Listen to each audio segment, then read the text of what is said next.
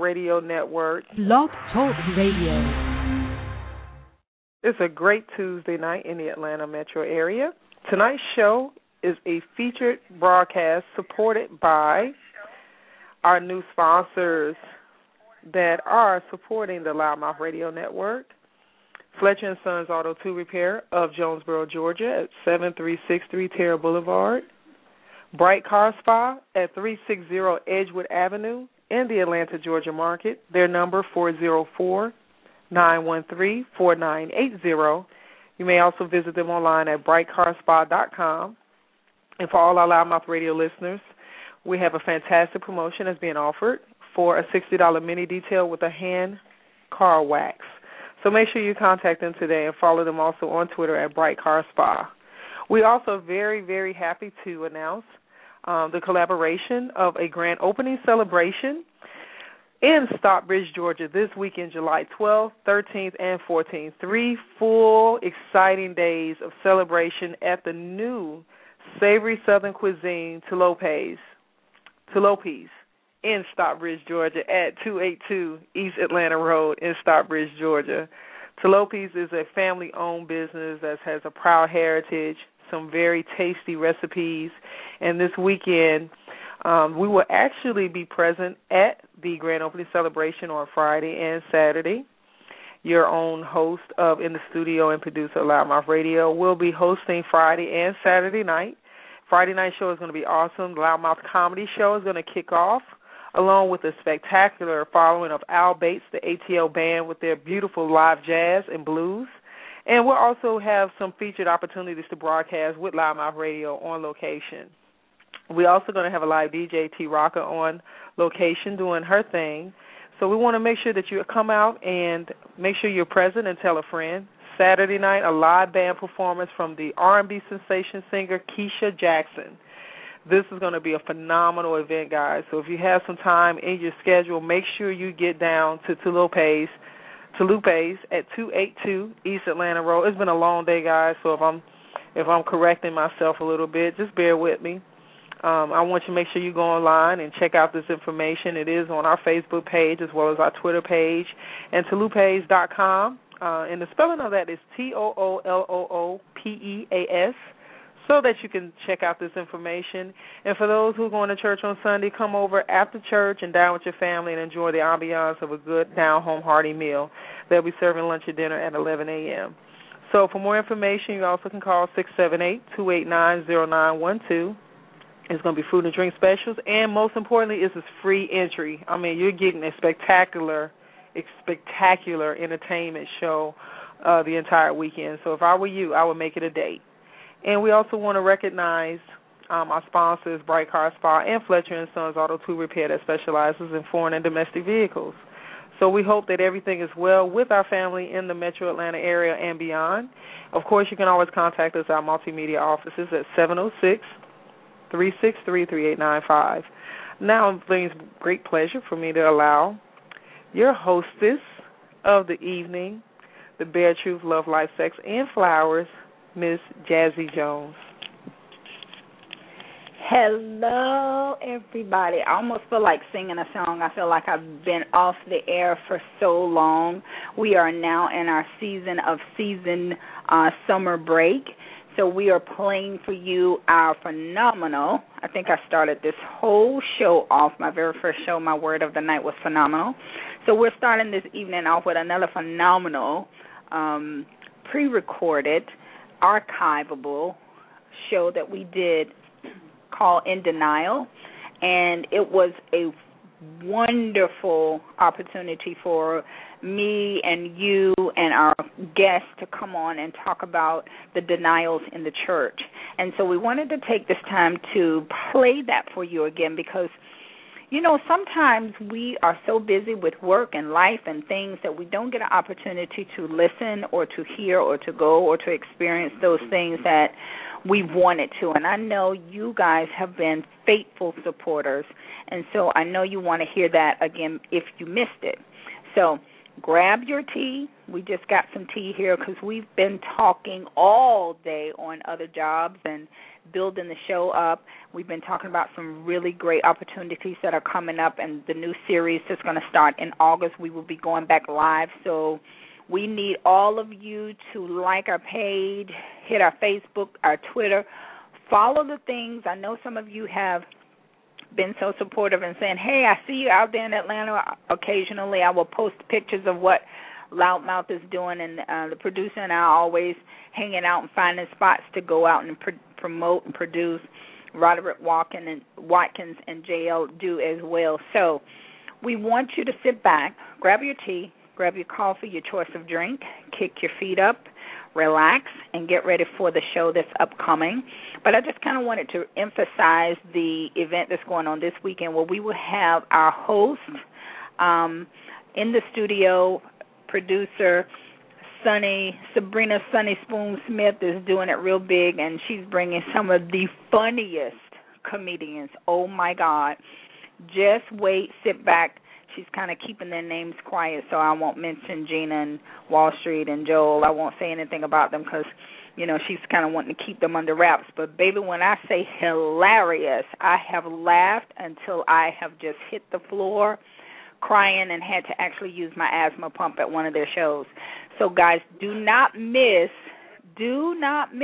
please hear me well, do not miss this free show, because me personally, if I was doing the promotions of this under my own company, trust and believe you would be paying for the entertainment, because at the end of the day, people got bills to pay. All I'm saying.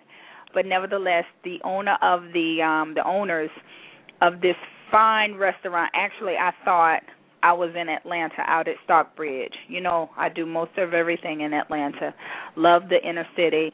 And quite frequently when we're traveling around, we're seeing it's nice areas, but it's not a lot to do in the surrounding areas. So here's a family that has opened up a Southern cuisine. The food is excellent. And any of you that knows me know, if I go to a restaurant, I pretty much order the exact same thing. I don't switch. I don't even look at the menu again. That is it. And I've gone there, and the food, amazing. The cooks, the chefs, the wait staff, everybody is really wonderful. And for it to be a new place, it really gives you that feeling that you have been there and it has been there for a very long time. The ambiance, amazing. They have done a grand job. It is huge. It is comfortable. It is a place that you want to drive to get away from the hustle and bustle and really sit back and enjoy yourself. So don't miss the free opportunity to enjoy the comedian herself. Loudmouth is a mess. We crack up all the time at her. Sunny is just hilarious. The band, that ATL band, honey, trust and believe. We saw them perform last year, and they've performed for some really huge bands. So, and they've been a part of a lot of big groupings. So a lot of those people you would know. Come out, hear them, jam with them, dance with them. It's big enough to do all of that, eat, dance, and be merry. But then on Saturday night, also Miss Keisha Jackson, honey. Yes, I said it. Keisha Jackson, Miller Jackson's daughter, about to get it in. And I didn't see her for a very long time. I had the opportunity to speak with her and talk with her and enjoy her concert a couple of years ago down, I think, at Taboo 2. So she's going to grace us all the way from Finland. I believe she just got back from Finland, just coming into town to blow our socks off. So, guys, don't miss free, and great food, great entertainment, and a very relaxing time. I have missed you, and I'm really glad to have the opportunity to, after talking all day and having some really funny experiences, very comical. You know, life plays you some comics, and you either have to laugh with it and through it or at it, or you have to be consumed at some of the comedies that life will throw you. So I have chosen today, throughout this very long and funny day, to just laugh with it and expect the best in spite of everything that has been thrown into my seat today. I'm happy. I'm extremely grateful. I value myself, and I value you as listeners. And we want to just take this time to bring to you an awesome show. So sit back, get comfy, and hear some really just amazing people. Dr. Kay Jarrell, our PhD, is really going to come in and tell us some things. Sharon Jameson joined us on that show. Reverend Rose called in all the way from New Jersey. She was a blessing to my very inner core. And Sharon Jameson and Imani Evans really blessed us that night. So we want to bring that blessing back to you. Sit back again and enjoy the ride of the show. Good night. We will see you again live in Good August. Good evening, everyone. Welcome to the Bare Truth. The show. We will be doing the show live from Toulouse on Friday. Good night, everyone. Love you much. Peace.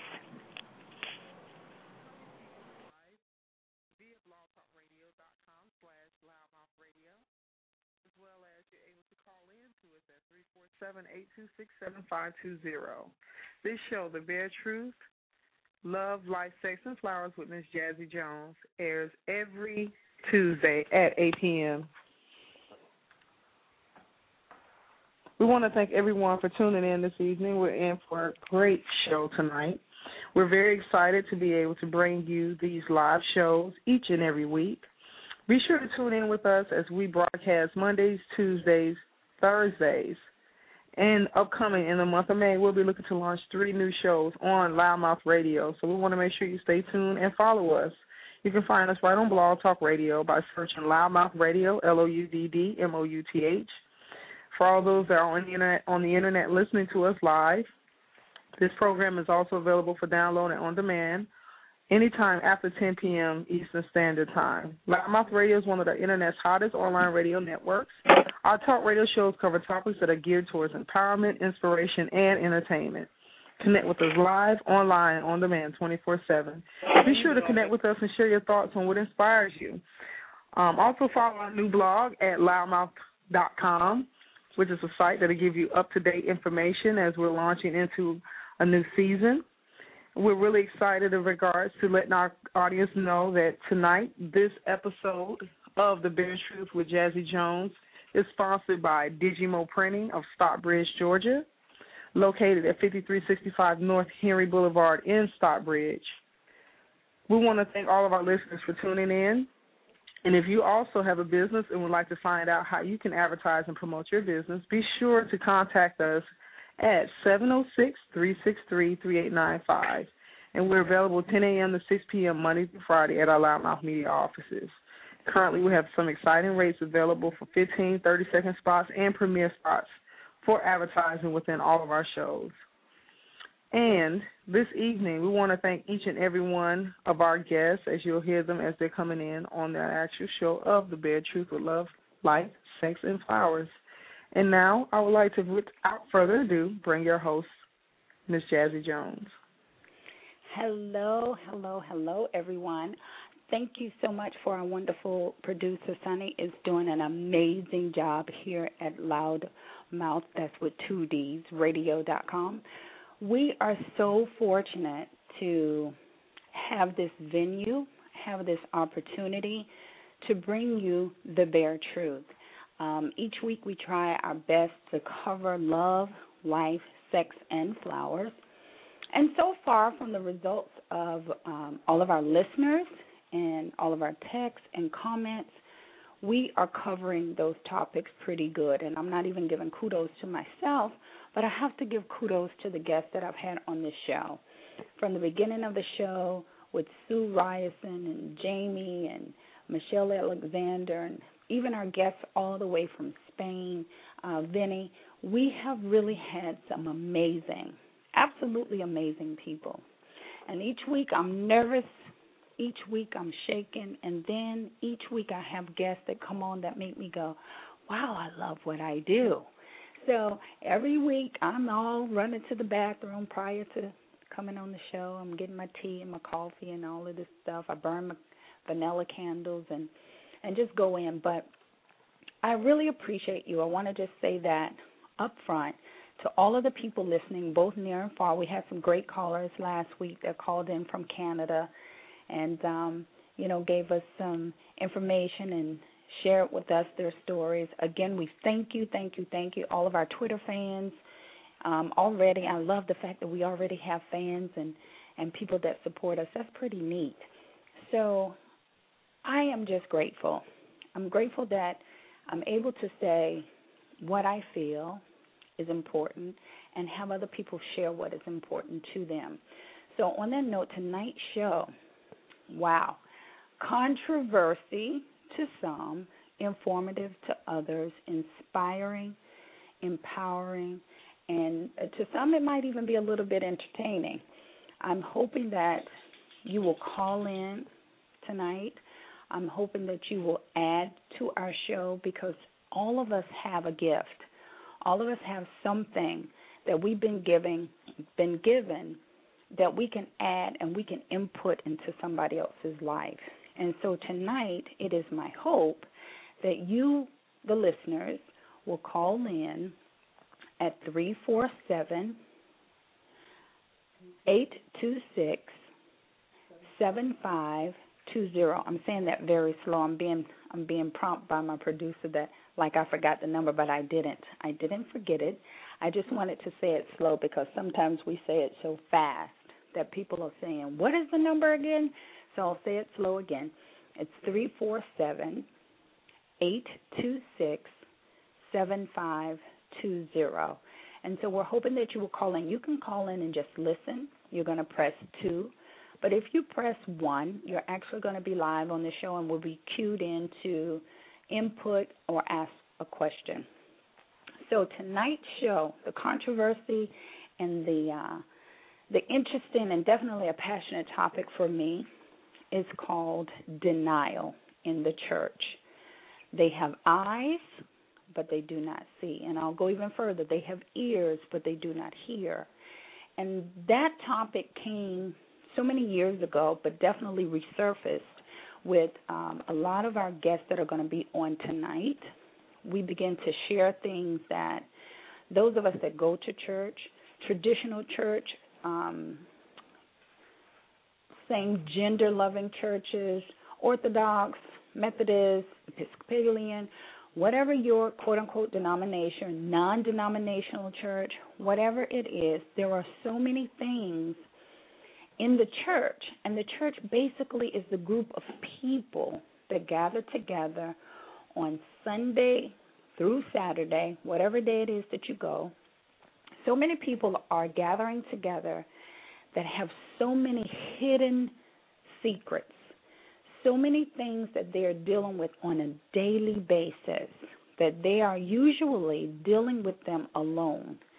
They feel like, as Michelle Alexander was on our show, and she stated that we are oftentimes an isolated island in our pain, in our struggles, in our, oh my God, I don't know what to do. And in order for us to be whole and healed, we have to gather ourselves around those, not only those that support us, but those that can help us through that. So tonight's show is about so many topics. Matter of fact, one of our guests that's going to come on the show suggested, and I totally agree with him, is that we do this show in part. So there will be a time, if we don't cover as much ground as I know we will not be able to, we will come back and do a second show to this. So just look out for it, because it was so many people that wanted to be a part of this that were not able to be a part because of scheduling and different things that life demands. So we want to have them, and we want to have others that wanted to call in, that just wanted to have questions asked. We want you to be able to get those questions in.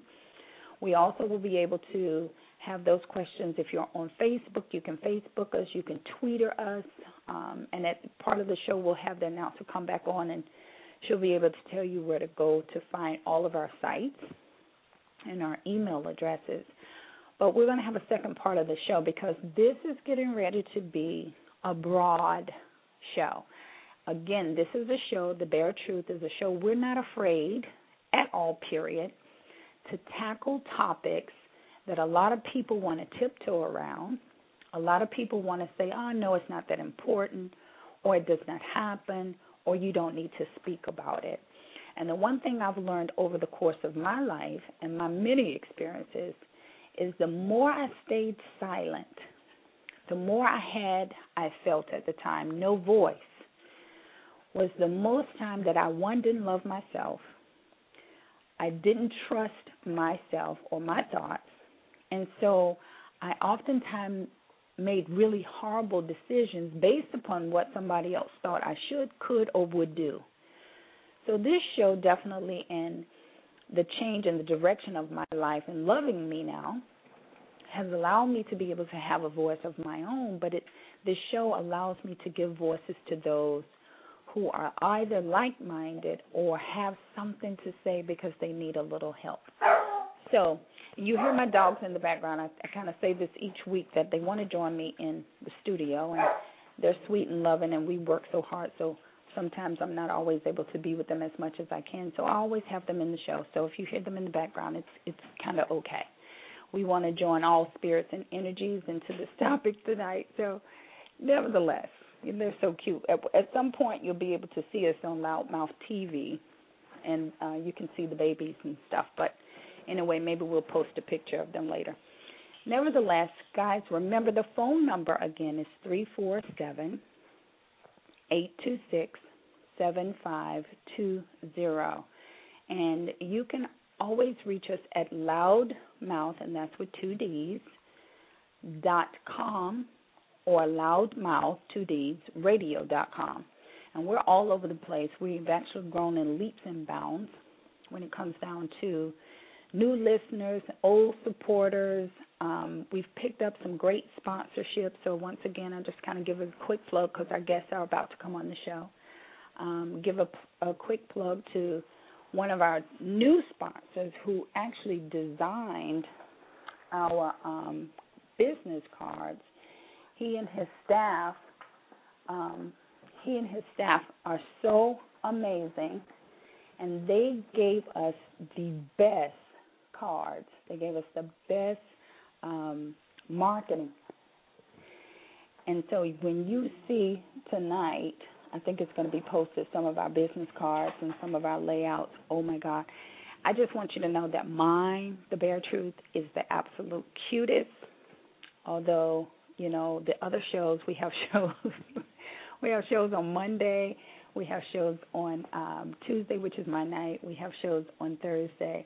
And we're adding the shows on Wednesday, Friday, and Saturday. Producer is just on top of things. But Digimo Printing is actually who did a phenomenal job, and you'll see those flyers and pictures of us in just a few.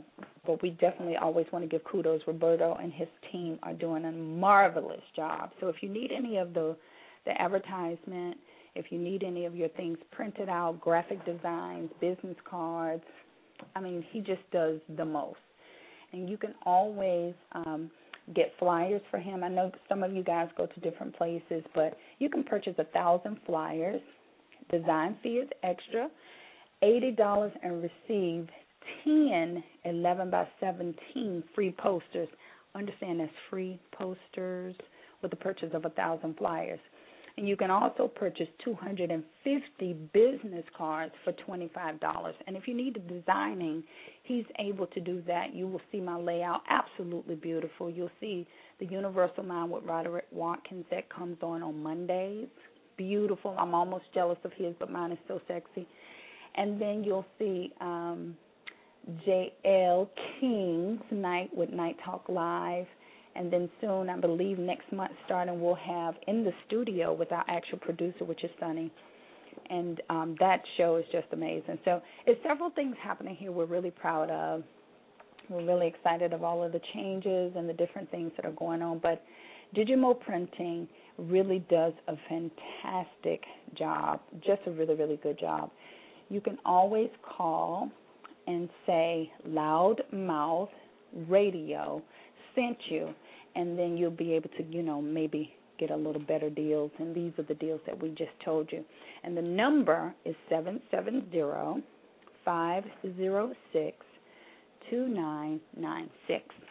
So now that we have our beautiful sponsorships in there, we always have to pay the bills because we're not It's a free blog talk, but blog talk always has to be taken care of for us to stay on the air. And there's some great things that we're going to be doing for the community. We're doing a lot of outreaches and I know we're doing the autism walk. We had an autism show last week. So we're going to be doing the autism walk with, what's her name? Oh, I'm so terribly, Cheryl, who called in last week, and Pat Chin and Tiffany Brantley and different ones that are families with autism. So Loudmouth Radio and all of the media will be doing that. And I know we're doing some other things, but we'll keep you posted on that. But nevertheless, I wanted to thank our sponsor again, and I also want to thank you for listening and taking time out of your busy evening and getting ready for our new segment that's coming in. So, as I stated, we're going to have some great guests, and I'm going to find out if our first guest is online, and his name is Dr. Kajurel Smith, who I met just per chance, and I won't say coincidence because I don't believe in coincidence. He is absolutely phenomenal, and we began to just kind of talk in general, and once we started talking in general, we found that we had common interests, and this was one of the common interests and one of the passions. So I want to find out in just a few if he's on with us, and we're going to add him onto the show and begin to go right into what the topic is about, which is denial. Once again, in the church, they have eyes, but they cannot see. They have ears, but they cannot hear. And we're going to open up a discussion, a panel that will discuss exactly some of the things that the church denies and some of the things that, are so important for us to be able to address. So, Dr. Smith, are you with us? Yes, I am. Hello, Dr. Smith, are you here? Good evening, Jazzie. How Hello? are you? Hello? Dr. Smith, are you on with us? Yes, I am. Hello? Okay, well, I'm not hearing him, so maybe we're having some technical difficulties on my end. So let's try to get him on so I can actually hear him. Maybe I need to change technical phones. Hang on one second. Dr. Smith, are you here? Yes, I am. Hi. So we're connected. That's great. So maybe I need to log out. It's so funny. Each week, I'm always saying that if we have technical.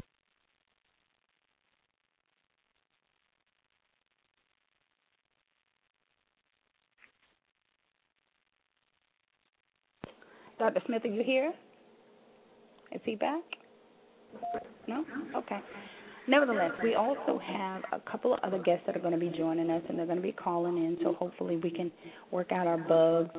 I tell you, it's just amazing how we start small, despise not small beginnings, the parable says. Please enjoy this Verizon ringback We're not going to party despise all of our technicalities. We're growing in leaps and bounds, and so soon we'll be able to have a super big mic studio. We have a small studio now with small equipment, so every now and then we have moments. Again, Dr. Smith, are you here? Yes, I am, Jazzie. He is? Okay. I'm going to change over because, again, I can't hear. Hold on a second. Okay. Are we back together? Hopefully we are. I know, right? This is crazy, but it's okay. So, Dr. Smith, go ahead and introduce yourself because I love, when people tell about who they are, they always do a better job at telling about who they are and what they do. So give us a little bit of your background. And we're going to post all of this, so if there's any websites, any emails or anything that you would like to share, please feel free to do that so that people can contact you directly as well. Certainly. Well, I'm Dr. Kajurel Smith. I'm a clinical psychologist. I reside in the Metro Atlanta area.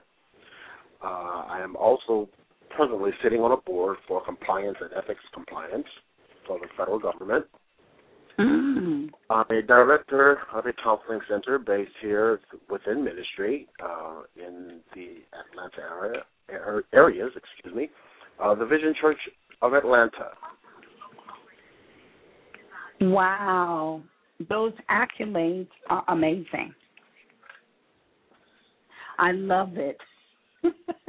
So I have a smart doctor, not only a smart doctor, but definitely a doctor who's compassionate about what he does. And I'm excited to know that you're joining us this evening. Thank you for asking. So now, Dr. Smith, as I was explaining to everyone, we kind of met, and when we met, we just kind of began to talk freely about church and counseling and how there's a disconnect and how a lot of people are in pain, of course.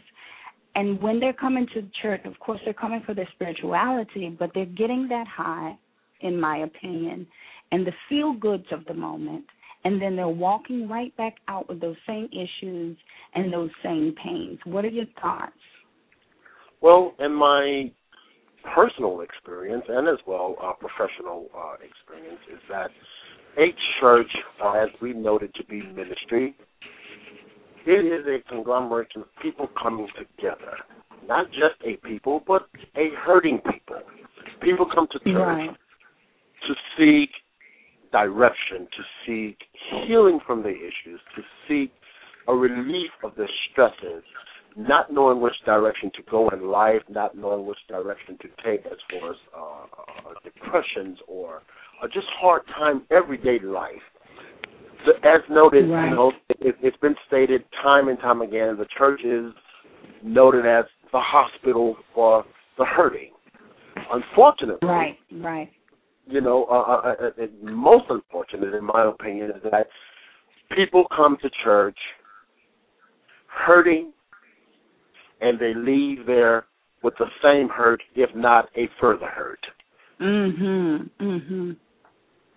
Exactly.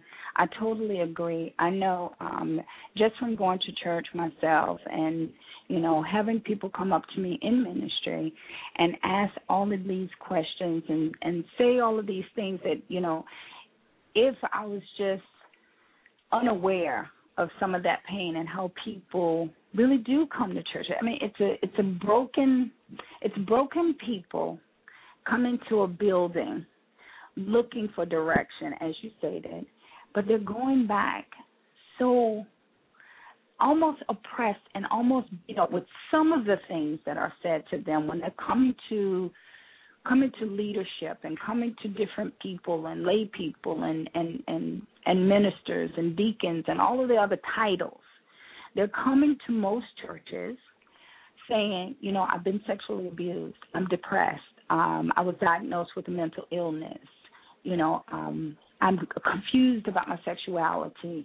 I don't know what to do with this, and I don't know what to do with that. And the main topic, the main thing that, you know, you and I talked about is the famous line of, well, we just going to pray about it. And I am not knocking prayer. God knows it is the center of my life. But if I am suffering with some type of mental illness, or if I am suffering with a physical illness, there are steps that need to be addressed and things that need to be done that the topic of this show comes in a denial form, because people in leadership, I say, are denying people the things that are going on in their life, so they're not adequately all the time addressing those issues. And this is why I wanted to have you and our other guests to come on and discuss some of those things that you're finding and just your opinions and your thoughts about it. Well, as I see it and have seen it down through the years, in ministry more in particular, when people come to church and they come with the expectancy of approaching or being approached by individuals in ministry leadership that have integrity, that represent a stance of morals, it is most unfortunate that leadership, in most instances, take advantage of the hurting that are coming to them. They are causing a greater hurt by ignoring the issues, and it could be that they're ignoring because they absolutely have no knowledge as to how to help the individual. So therefore, with them just being blank in response or communication with the individual, it causes that individual that really sought help by coming to the church, especially in, and I know we have a vast audience here, an ethnic audience here, but especially within the black church, they will find themselves in a very depressed situation. They find themselves taken advantage of, unfortunately, ignored, because the leadership themselves have issues that have not been addressed. So, the cliche that would say, hurt people hurt people. That's so true. Say it again, because that is the statement that is made, but a lot of people don't grasp it. They really don't. Yes, hurt people really hurt people, because if you're hurting, you really cannot present any method of healing or deliverance to anyone if you are struggling and not free and delivered yourself. Wow. And that's, and I know we have another guest that we're going to add to the show in just a few seconds, but I just wanted to make the statement before we bring Dr. Jamison on. A lot of people feel like, well, you know what, I can do this even though I'm hurting. My thought pattern is this: if I'm hurting, I can tell you about my hurt if I address my hurt. We can walk together through my hurt if I'm getting help for my hurt. But if I'm denying that I'm hurt, if I'm walking around with pain and thinking that I'm going to interject all of this loving manner, it's not going to happen. Well, it's impossible to happen, actually. Yeah, exactly. But so many people feel like it is possible, and they wonder why, relationships are being torn apart. And when I say relationships, it's like we've discussed, at time and at length. Relationships start first with you, individually, within you. It starts. And if you don't take that relationship and develop it and build it, it is very much impossible to try to maintain healthy relationships with other people. So I agree completely, wholeheartedly. I'm going to bring on, I believe Dr. Jamison is with us. Sharon Jamison, are you with us? Let's see if we can get her online with us and join in the conversation. Sure. If you're on, Dr. Jamison, please press 1 and join us. I think she is here. We're figuring out all of our little prompts. Hello, is this Miss Jamison? Yes, it's Sharon. How are you this evening? Hello, Sharon. How are you, darling? Join us with Dr. Smith. Oh, God, what a great conversation that Dr. Smith has already said some powerful words. So thanks so much for this opportunity too, Jazzie. You're so welcome. And if you would, for our audience, please just kind of give a little bit of description about who you are, what you do. Sure. My name is Sharon Jamison. I'm one of the ministers at the Victory for the World Church in Stone Mountain, Georgia. I also own a company called Care, Share, Inspire. It's the umbrella company where I provide relationship and personal coach training. And I do that because I think that something you said that was so important, Jazzie, about the relationship with self and without the relationship with ourselves in a relationship, the relationship with our God. However we understand God, we have difficulty having relationships with people. And so I do some work around small organizations around and also churches about interpersonal skills, because I think so many times we talk about God in church, but we don't talk about how to get along with each other. We're so heavenly bound, we're no earthly good. So I really spend some time doing some work around that. And I also have a company called Create Love for Women. I work with an amazing woman named Imani Evans. She was the creator, and we co-founded an organization where we provide relationship tips and skills and discussion groups and workshops for women who love women, because we don't have a lot of mentors. We don't have a lot of examples of what healthy relationships look like anyway. But, of course, we need some healthy tips to make sure women who love women, our relationships stay very strong. And also, I just wrote a book called I Can Depend on Me. And my book is around my own personal struggle with depression. My father was a minister. I grew up in the Church of God in Christ. really struggled with depression all my life, and it was something that was never addressed in the church. And to address it, they made me feel like I was loved God less. I was less saved. I was less faithful because I could not deal with my depression. So I talk about my own journey. So I totally see that the church has done a lot around divine and personal piety, but not enough around personal interaction. But I think it's the church leaders, but I also think it's people. I think people come to church for relief, but they don't come to participate in their own resolution. And that's the difference. Say that one more time. Say it one more time. People come to church for relief, but don't want to participate in their resolution. And we come to get healed, but not to do the healing work. And that's the challenge.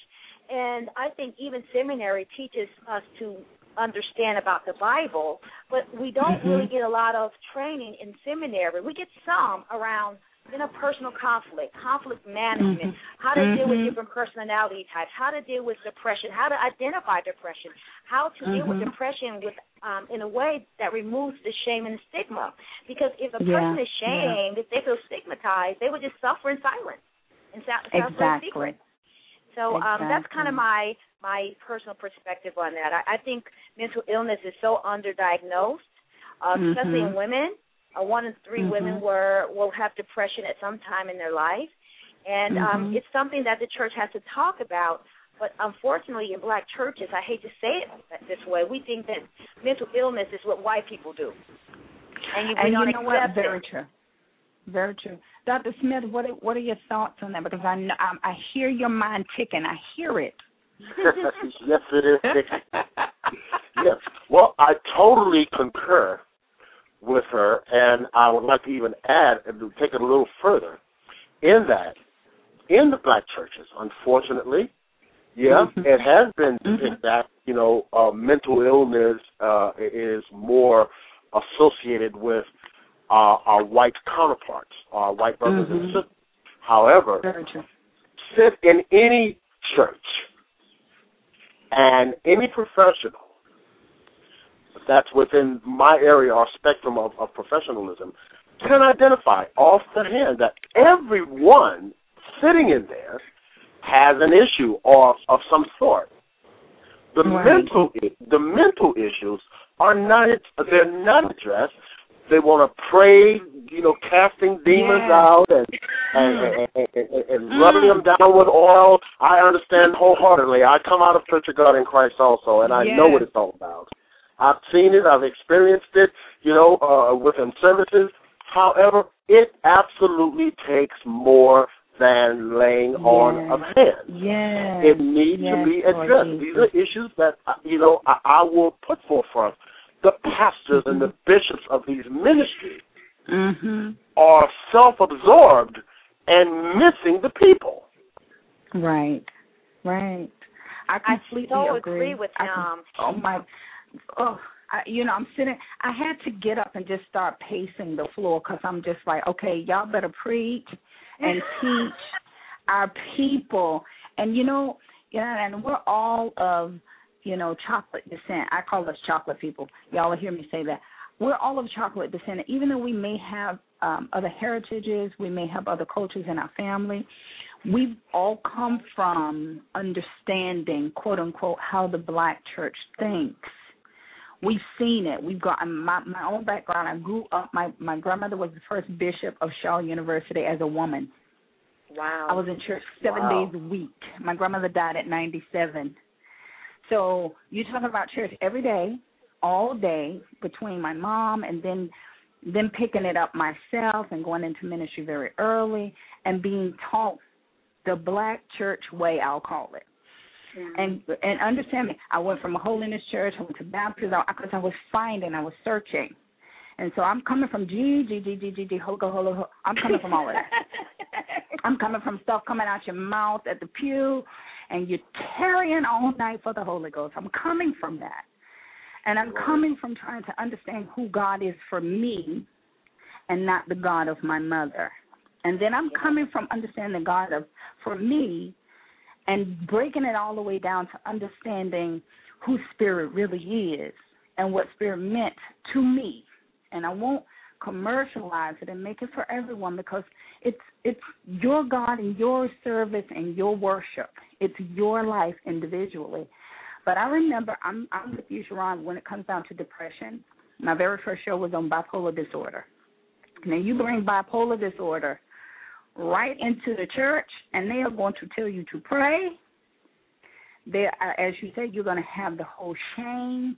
You must be crazy. You've now been around too many white people. It's not really that.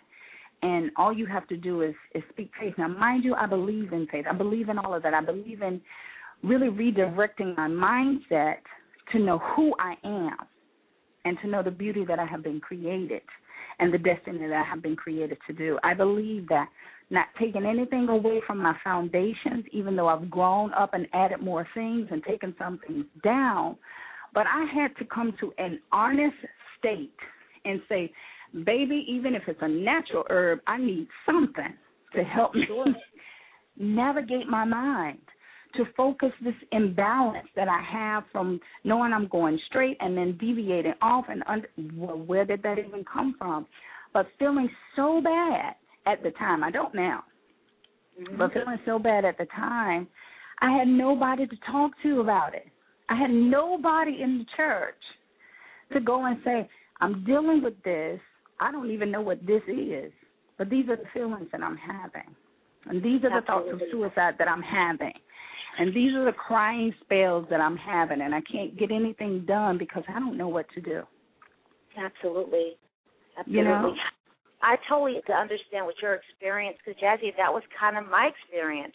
It was interesting. When I was dealing with my depression, my parents gave me two options, prayer line or butt on the behind. And I don't think a whooping would make me feel better, and I got the holy oil. But I really feel that when a person has faith and faith in God, God has a lot of different ways to deliver. Sometimes it is medicine and psychiatry and psychology and exercise and nutrition. And I think sometimes in churches we're so narrow. We're just so narrow and so myopic in our understanding of God. And I believe that God is everything. Every good and perfect gift comes from God. That means medicine and doctors and therapists and professionals and all those types of things. So that's one of my areas. Second, I think it's important that we ministers have so many times become pimps, one, and also have like this promise in the black faith that they want the parishioners to come to them as if they know all that what to do. But many of the healers, the pastors are wounded healers, because being a minister is one of the most loneliest jobs in the world. I know Dr. Smith can tell you that. Very, very lonely. And many times we are wounded healers. But the problem is, and that's why you see so much destruction and so much psychosis, is because we can't talk to each other. We feel like we have to be pillars in society, and then, there's so much animosity and backbiting in the ministry, so you can't really have any of your colleagues to share your pain, so you have sick people leading the sick people. So everybody is going on to hell in a handbasket. And so it's a very challenging thing. But I'm with Dr. Smith. I think every black person has some psychosis. You cannot be black in America for more than 4 minutes and not be depressed or have some. Not more than 4 minutes. 4 minutes. Because if you think about it, as black people, we deal with oppression, suppression, being marginalized, being excluded. All those different things impact your spirit. It impacts you spiritually and emotionally. So, of course, on some level, you're going to experience depression. It could be metabolic, it could be psychological, it could be physiological, it could be situational. But one of the things we have to address it. It's really interesting. At our church, Victory for the World, we're starting a pastoral care ministry when we're saying, hey, let's help each other. Let's stop just praying, asking for deliverance. Let's do the deliverance work. And so we are starting to do the workshops, and that's why I really wrote my book and talk about it at my church. This is what depression looks like. People don't know what it looks like. It looks like a very successful person. I'm very successful. I work for a corporate organization. I handle 3 states in Puerto Rico and the Virgin Islands, and I'm still successful, and I want them to have a face. This is what depression looks like. Sometimes it looks like somebody walking in the bed and can't get up, because that used to be me too. Sometimes it might feel like suicide. That was me too. But it also, you can be functioning and still suicidal. I think we have to create an example of what it looks like, because many times we don't seek treatment unless we land on the floor about to jump out the window, versus seeing that people are functioning and working and still, have a sense of sadness that the spirit can't endure for too long. Heart deferred makes the, heart sick. Hope deferred makes the heart sick. That's biblical, that's spiritual, that's also psychological. Right. So I really feel what you said and Dr. Smith, the church has to name it. Some churches are doing it, but the problem is we don't have enough professionals in church to do it. And we keep looking to the pastor, and our pastor is our biblical guy. There might not be our spiritual, emotional, and psychological guy, and we get it twisted. Because in our history, many times the black minister was everything, and that's no longer the case. And I know about that. And one thing I would like to plug in on this as well. What I've found, and I've taken a survey of ministries right here in this general area, the Atlanta area, as to how many ministries, I don't care how small or how large they may be, that actually have a counseling division.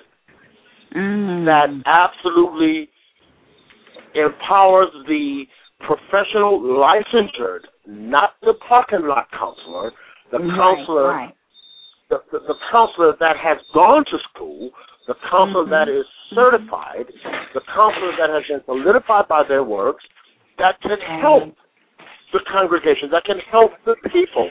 But what I've found out is that most of these pastors they've made themselves to be so busy, they have appointed leadership that are basically within themselves destroying the ministry because they're handling people any types of way. And my heart really goes out, and my call really is to help anyone that needs the help. Now, generally, when you go into ministry, what an opportunity to really utilize the gifts that God has given you as a counselor, as a solidified counselor. Now, the thing is this here. Most of the people there cannot afford me in my office. They don't have insurance. They don't have the money to do it. I'm so glad you're bringing that up. I'm so glad you're bringing that up. So therefore, when they come to church, this is their only source of outlet that they are coming seeking help.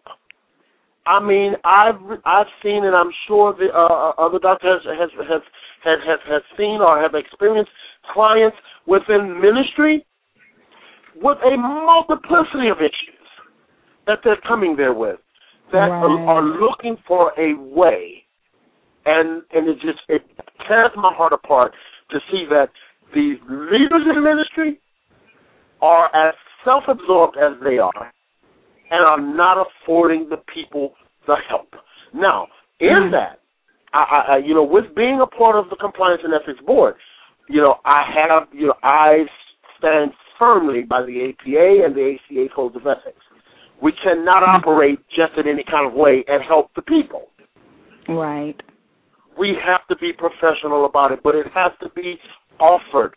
And my prayer is for these pastors and these bishops and these pastors that are over organizations and various ministries to be open-minded and not look at counseling as taboo. Yes. Because these are the same people they're expecting to pay tithes to their ministry. Okay, don't start nothing, okay? Don't start nothing. Okay, start something. These are the same people that they're expecting to support the building fund. These are the same people that they're expecting to support pastor's anniversary, and various auxiliaries within the ministry. But these are the people, if you are, and I'm authoring, and my book is entitled Scattered Sheep. Because the sheep are being scattered. Because why? Not because of any gender association. I'm talking about the people of God. Right. They're coming and they're not receiving help. Wow. It's so true. I remember a few weeks, well, it's been a few months now. My weeks go by so quickly. A month to two. But I remember a few months ago, I was having a discussion with someone, and I said, I'm praying sincerely that suicide specifically would be addressed in the church. I said, it's amazing. It's astounding to me, and I could continue to go on how in awe, and not in a positive way, I am at how many people that line the aisles, as you said, Dr. Smith, to give, to do, and to be a part, and hungry to be a part, but want to go home and slit their wrists. Yeah. And I said, I'm praying seriously that we will begin to address suicide in the church. And I was telling this particular young lady, I said, Facebook for me, I used to get blamed. You're always on Facebook. You're always on Facebook. You're never doing anything. Same here. You're always on Facebook. And it's amazing because when I begin to show people, let me, without telling you who the person is and without really sharing a whole depth, let me just give you 2 lines. I want to kill myself. I don't think I can make it another day. These are the reasons why I bombard Facebook, and I'm always posting them. And when somebody told me one day, man, you just post all of these inspiration messages all the time. I said, guys, you have no clue who's reading this. Absolutely. You have no idea that the majority of these people that are reading this, one, they either go to church all the time and don't receive help, or 2, they never know what quote-unquote church really is. And I don't mean we get dressed up, we go, we shout, we scream, we dance, we parade. I don't mean that church. That's not the church I'm talking about. I mean the place where we're going for healing, wherever that may be. If it's outside in a congregation, wherever your church is, wherever you're going, and if you're not being touched, literally, sometimes physically, I remember being in a relationship where I was very seldom touched. And that just added to my depressive state. Right. And it made me feel so like I was unworthy. And I remember sharing that with someone that came up to me later and said, because of your story, I didn't go home and kill myself tonight. And this whole year was people walking up to me saying, I wanted to kill myself, but when I heard you wanted to kill yourself, I couldn't believe it. And your story helped me not want to do that. But I couldn't, other than really giving them support and love and encouragement, and, of course, the number to my counselor. But Dr. is as you stated, they couldn't afford my counselor. So if you can't afford it and you don't have it within the church realm that one Sunday, that one Wednesday or Tuesday, Thursday, Friday, or Saturday that you can make it to church, if you don't have somebody there that can reach out to you and say, sweetheart, let me not only give you some prayer, love, and touch, but let me give you some clinical instruction. Exactly. Because this is what I've observed also. I sit down and I sat in church for approximately a year before even accepting the position of working with the counseling ministry, to be the director of it, because I want to, I have to be clear in everything that I do.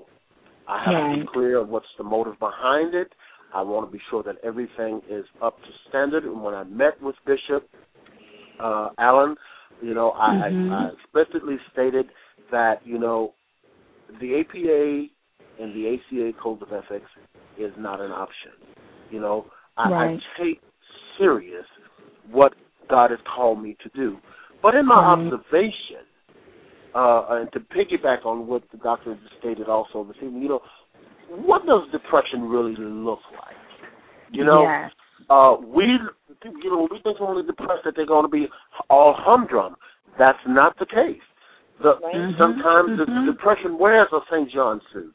Sometimes, sometimes depression wears an Armani suit. Or walking around in Louboutins, and Gucci. Depression wears those labels.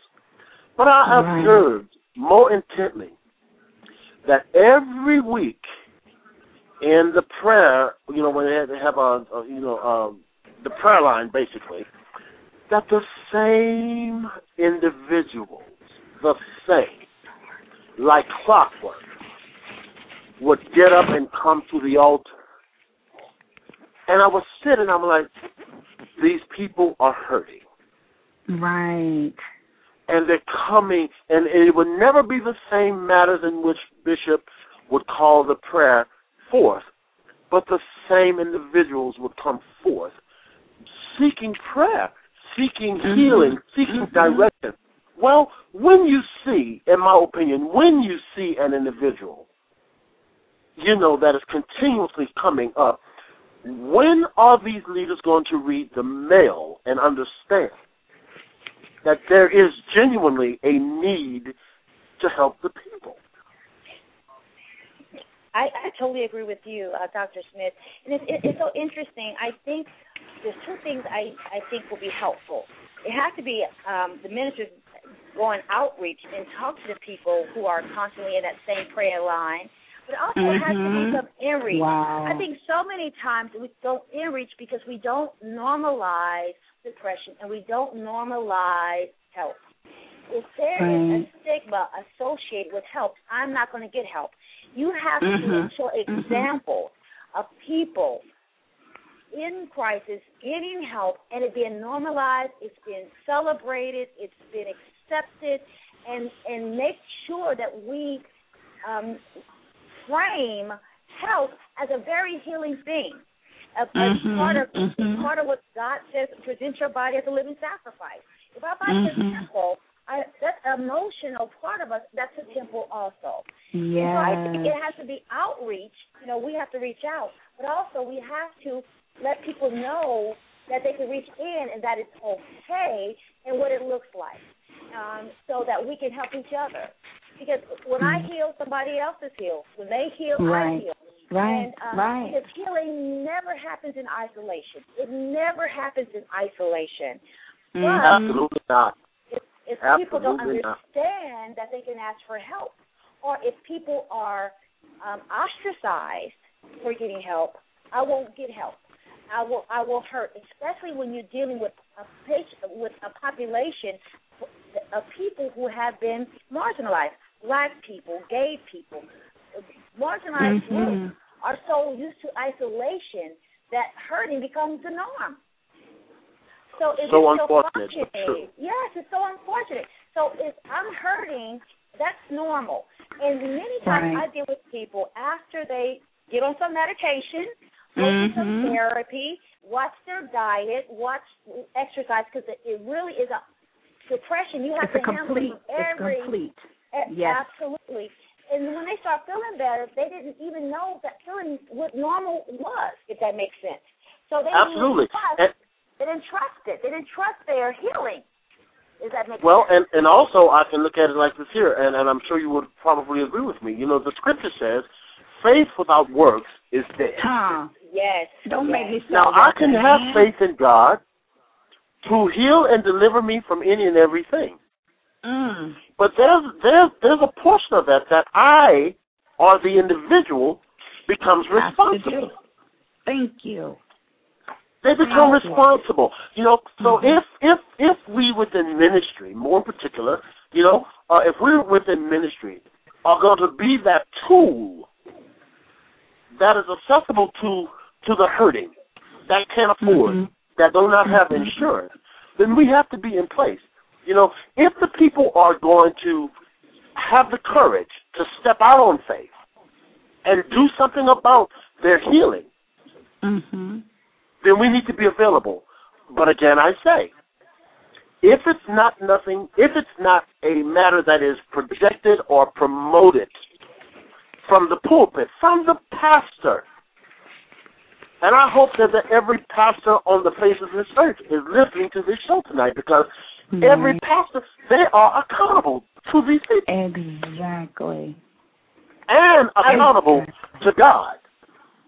I love that you said promotion. I love that you used the word promote from the pulpit, because without endorsement and without advocacy, you people don't move forward. Absolutely.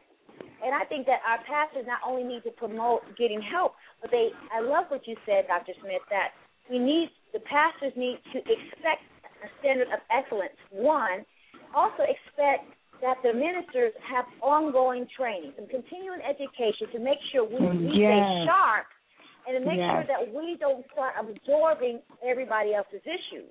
Because and also I would say that the first counseling session should be the pastor. Yes. I agree. I totally agree. Once the pastor receives counseling, because most pastors operate with a spirit of ego, that they are above reproach, that they are perfect, and everybody beneath them has and the everybody issue. Beneath them. That's the key. You're beneath me. Yeah, beneath and not walking with. Yeah. You know, the first counseling session need to be the dysfunctional pastor. Mm-hmm. Yeah. Yeah. And the sad part is, go ahead. Go ahead, Sean. Oh, I'm sorry. One of the things that I really love that we're doing at our church, we're normalizing the concept of the wounded healer, because all of us are wounded, but we also participate in healing. So for the pulpit, our minister, my pastor, Dr. Samuel, talks about healing, talks about therapy is needed. It's starting to be normal part of the message. You talk about social justice issues, economic issues, political issues, and psychological issues. And so they're being weaved into his message. So you're going to get some nuggets every Sunday about issues, because if you look at our world, the mental illness issues, that's why we're having so much craziness. So I believe that we have to normalize. But I love that he's really just normalizing the wounded healer. So our ministers talk to each other. Let me break in just for a moment, because I know we have a caller. You know what? We're going to just have to talk and do lunch, because I'm just having a ball with this show, and I'm just walking and pacing the floor. But we do have a caller, and then we're going to talk about our sponsors really quickly. Caller, are you there? Let's see. Is our caller on? He hung up. We took too long. Caller, we do apologize if you want to call us back. Caller, are you here? Can you hear me? I can hear you. Yes, hello. My name is Reverend Rose Hardy. Hi. I'm with Restoration Temple Ministries of New York City. And fantastic. I had seen Dr. Smith's post about this show this evening, and so I have been listening in for about an hour, and I thought that I would just call in and acknowledge. I think this is a wonderful, wonderful discussion.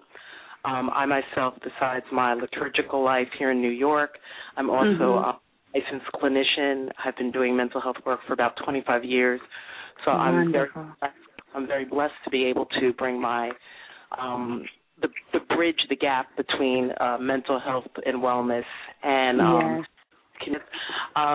my brother in this work, and just acknowledge this is an excellent discussion this evening that I'm enjoying very, very much. And that's Rose, it is absolutely awesome that you call in. This has really blessed me this evening. And Jazzie, I want to state that hopefully during convocation this year with the Vision Church, or what should I say, with UPTC, maybe at some point you would have an opportunity to meet Rose. When I tell you she is excellent and personified in her call. She is an awesome worker. Yes, she is. Well, thank you, Dr. Smith. I think, again, there's so many critical points that you're discussing this evening, all of you. The reality is that the church does have a long way to go to bridge and recognize that, yes, we are spiritual clinicians. The church is a spiritual hospital, and indeed, pastors and leadership can do an extraordinary work to usher their people into getting mental health services. I truly believe in the power of prayer. I truly do believe in the power and the ability of deliverance and laying hands. I also know the miraculous wonders of pharmacology and medication and psychotherapy. And so, again, it can be very frightening for communities of color, of which I am. But I think that just having the discussion is a huge step. So again, I'm grateful that I was able.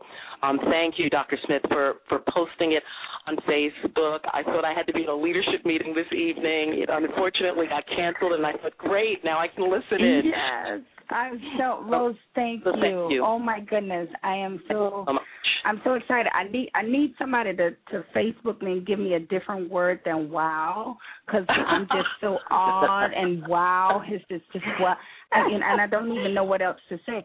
But you know what? I really, truly appreciate you calling in, because to me, as we started this conversation out and you repeated it and it's gone through the theme of the show, is that it's the key to change is communication.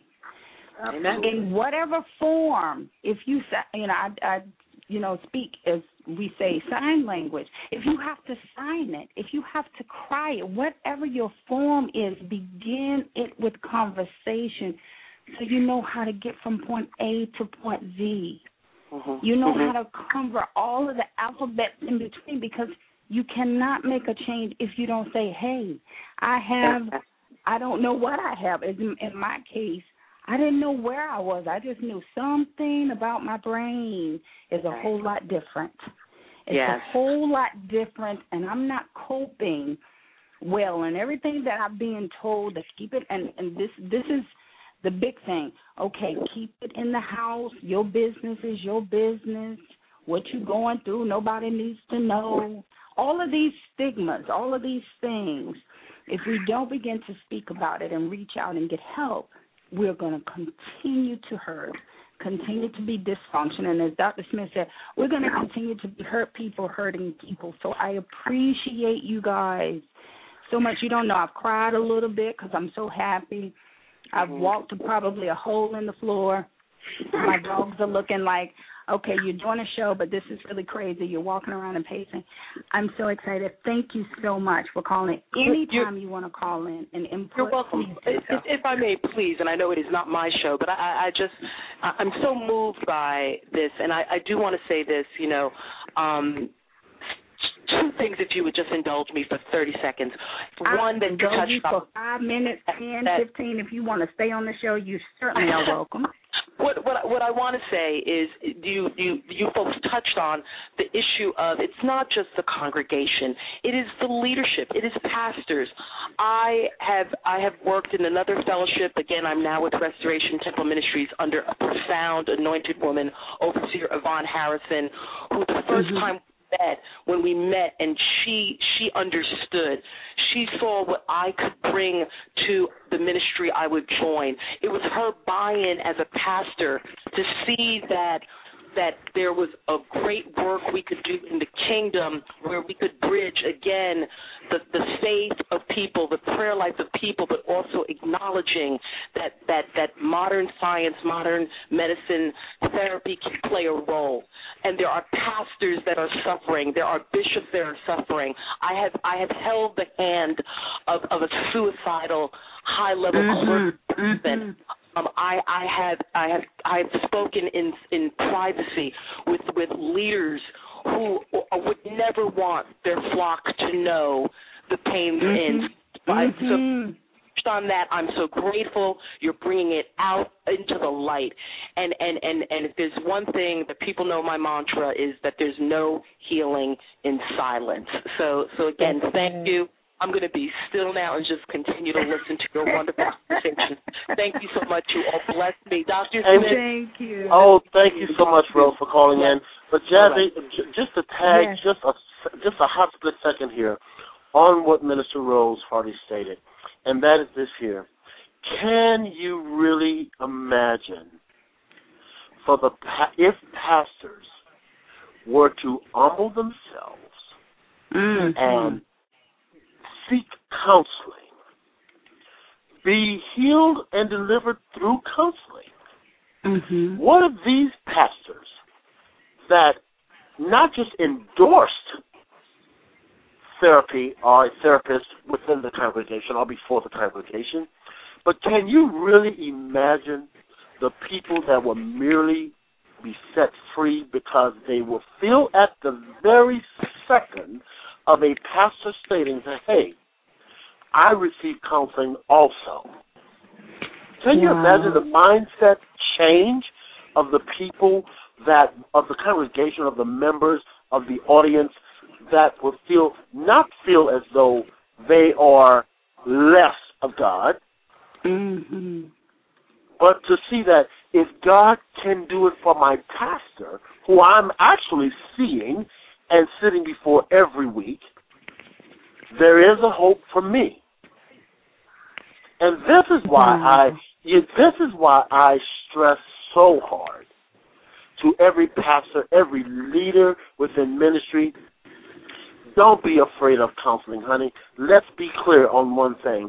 Yes. I don't know of one counselor or one therapist, and I'm a regional director, a clinical psychologist, and have a therapist myself. That's right. I think we have one of our other panelists is on. Amani, are you here? Hello?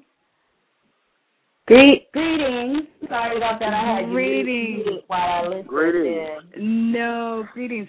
I'm going to have you tell about yourself. We're going to break just for a brief moment because, we still have to pay the bills. So we're going to have our sponsorship come back on and pay our bills. And then when I come back, Imani, if you will tell who you are, I would love you so dearly. Hang on just a second, guys. Okay, great. Thank everyone for listening to Loudmouth Radio Network. We're live on loudmouthradio.com, where we actually broadcast each and every week live on loudmouthradio.com. This show is sponsored by Digimo Printing of Stockbridge, Georgia. Be sure to take advantage of the opportunities that we have to offer on our promotional specials for the month of May, and this actual special is available for our listeners that are actually dedicated to Loudmouth Radio. We actually are offering a $250 business card printing price of $25 with a design fee extra and 1,000 flyers for $80, which also would include 10 free 11x17 posters. Go ahead and put your order in today. Feel free to reach us at 770-506-2996. Digimo Printing. Allow us to take you to the next level. You also can find us on Facebook at Digimo Printing. And now, back to our actual host on Blog Talk Radio's own internet network, Loudmouth Radio, Ms. Jazzie Jones. Wow, she's giving us a little plug. I don't know if you guys had an opportunity to see one of our other co-hosts, J.L. King, who does the Night Talk live on OWN Network on Where Are They Now on Sunday, but we were kind of in the background, so she gave us a little plug. Nevertheless, that's neither here nor there. Imani, welcome. Thank you. Thank you for having me. I'm happy to be amongst all these wonderful folks this evening. I know. I'm over here in tears. I'm just like happy tears. Happy tears. It's finally come full circle, and we get to talk about so many needful things. So tell us a little bit about you, and then we're going to dive right into a very, very near and dear subject that you cover.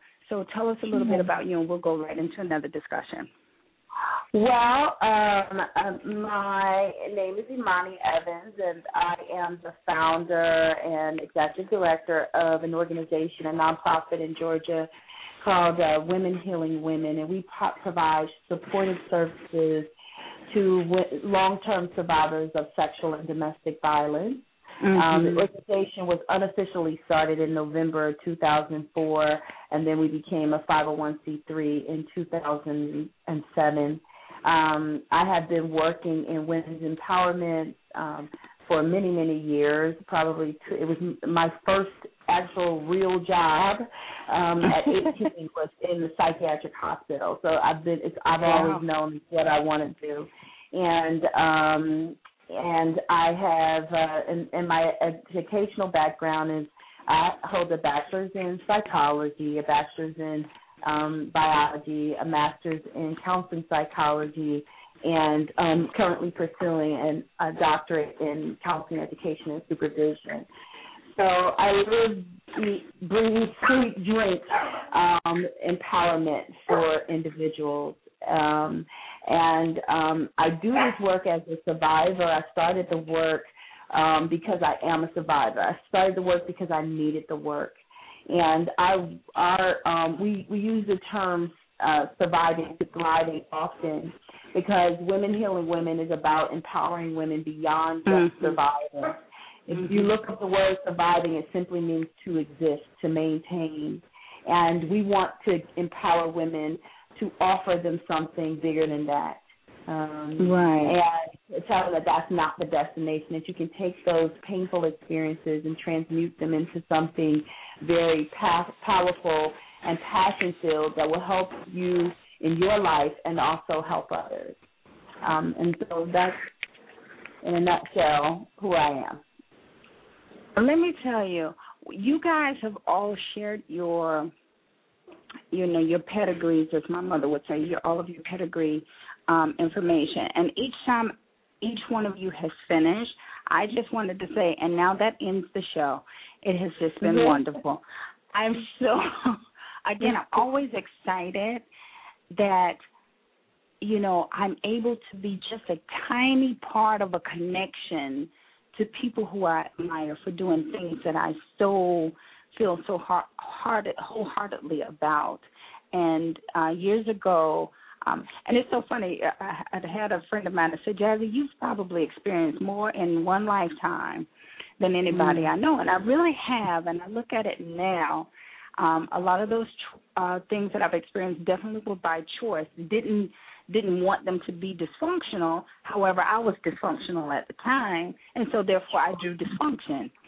But I'm so happy. I was so excited to know that you were going to be a part of the show and that you even wanted to be. And the reason being is because I have an organization called Salsa Noir Productions, and I have several different things that I do, like we all do. Right. But Salsa Noir Productions basically was formed because of the love of salsa dance that I have had for many, many years. But it basically was formed because I wanted to teach safe interaction for primarily women, but also people who abused women and girls. Now, that was a tricky thing to do, but I found in my own abusive state that the person who was abusing me was so in pain that they didn't know how to treat me good. And so I began to be able to reach out just through dance, that a person could reach his hand out or her hand out in a loving gesture through dance, release the frustration, release the anger, dance their way to conversation. And it began to teach safety, and it gave you an area where the two could be in the same space. Maybe not, I've been abused by you particularly, but it could be the victim and the victimizer relearning how to use their hands and their bodies, and that became a voice of expression. So when I found out that you primarily deal with domestic violence, I was jumping up for joy, because I'm like, now we have a really balanced and a well-rounded group for discussion, and that you reach out to women and girls is so amazing that we have the opportunity to hear all the things that you do. But then definitely with the topic that we have for tonight, where do you see, and I'm sure you do see it, that in the church, as you've been listening, you've heard several statements and things that are that have already been made, but do you, like I do, see that it is such an ignorance? I totally ignore the fact that you came in with a black eye, that you, or like me, you didn't even know for 10 years. And honey, when I say I held the position, I was pastor aide, I was the Sunday school teacher, I was, this, that, the third, blah, blah, blah, blah. You had no clue that I had a dislocated shoulder, because I was too ashamed to say, yeah, Deacon just beat me up last night. I was so afraid to come out and say these things, because people had such high expectations of what leadership, and I think as Sharon said earlier, it's a lonely place, because you're so afraid to say, I'm being beat up every day, or I'm being beat up, every once in a while. I never know when it's coming, but it comes. So how do you see it play in the church from your angle? Well, I think it's very interesting that and fortunate that I, share the panel with really dynamic members of the cross and of faith, because I totally believe that, first of all, violence is prolific and insidious, so it knows no boundaries. It reaches across race, creed, religion, socioeconomic location. It does not matter. So, we have to break free of the shame. But I also, on a more holistic perspective, believe that I know for a fact that violence, whether it's sexual, we work with both sexual and domestic. And I know that violence is an attack of the mind, body, and spirit. And so it is going to require all areas. If the violence occurs in all areas, so too must the remedy. And I think that is the piece that we have missed in providing full service to women. It's actually what I saw missing out there. So if you speak to a woman's mind in her healing, but you have not, if you have not spoken to her spirit, you have not spoken to her body, then we have not provided full service. And I know for myself that my brokenness extrapolates across my whole existence. It isn't just in one area of my life. It is in all areas of my life. And until I'm able to look at my life in that wholeness, then my healing doesn't fully recover. So then we find ourselves in these cyclical patterns where you have the same experience with a different face. And we're wondering, why am I having that experience? And so we really have to partner with our communities, with families, with the church, with all of the entities providing healing, and not fault anyone, not anyone carry more of the blame, not anyone carry more of the responsibility, but that understand that it is a unit, and to disjoint it in that way is sort of the same as saying, cut your leg off without hurting your body.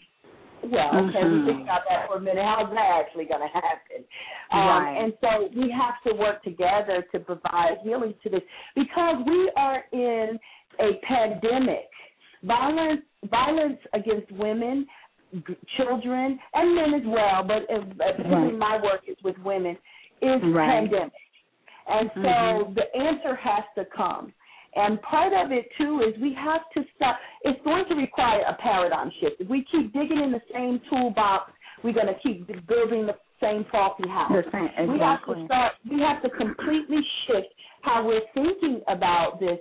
And some of the things, the disjointed messages that we extend to families and to children, like we're teaching hypermasculinity to boys and chastity to girls. And then we send them out in the world, expect that to work out, and then we're surprised when it does not.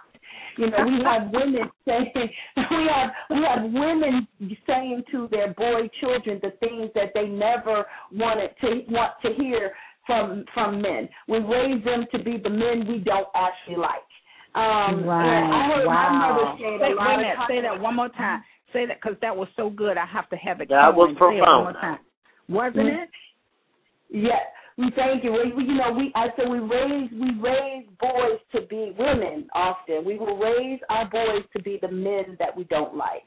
And we have to stop sending those messages, where boys get to their expression of manhood, their transition into manhood is through this hyper-masculine identity. It's not about being a man, but rather being a male. And we have to really educate beyond that. We have to re-educate beyond that, because that message is so prolific. It's in everything. It's in music.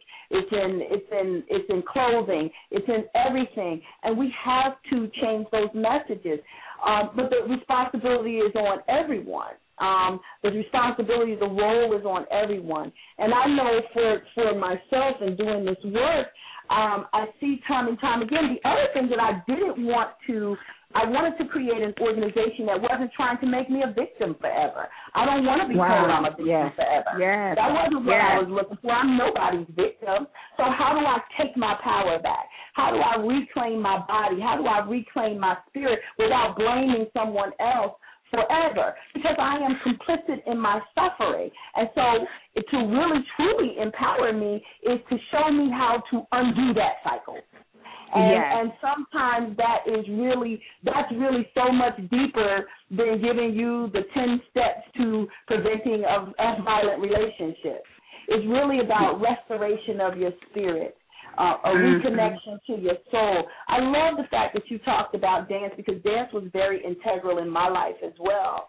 And when I was able to be on the stage and move my body, I could feel the healing occurring in my body by being able to use my body in that way. Because violence steals those attempts to steal those joys from us.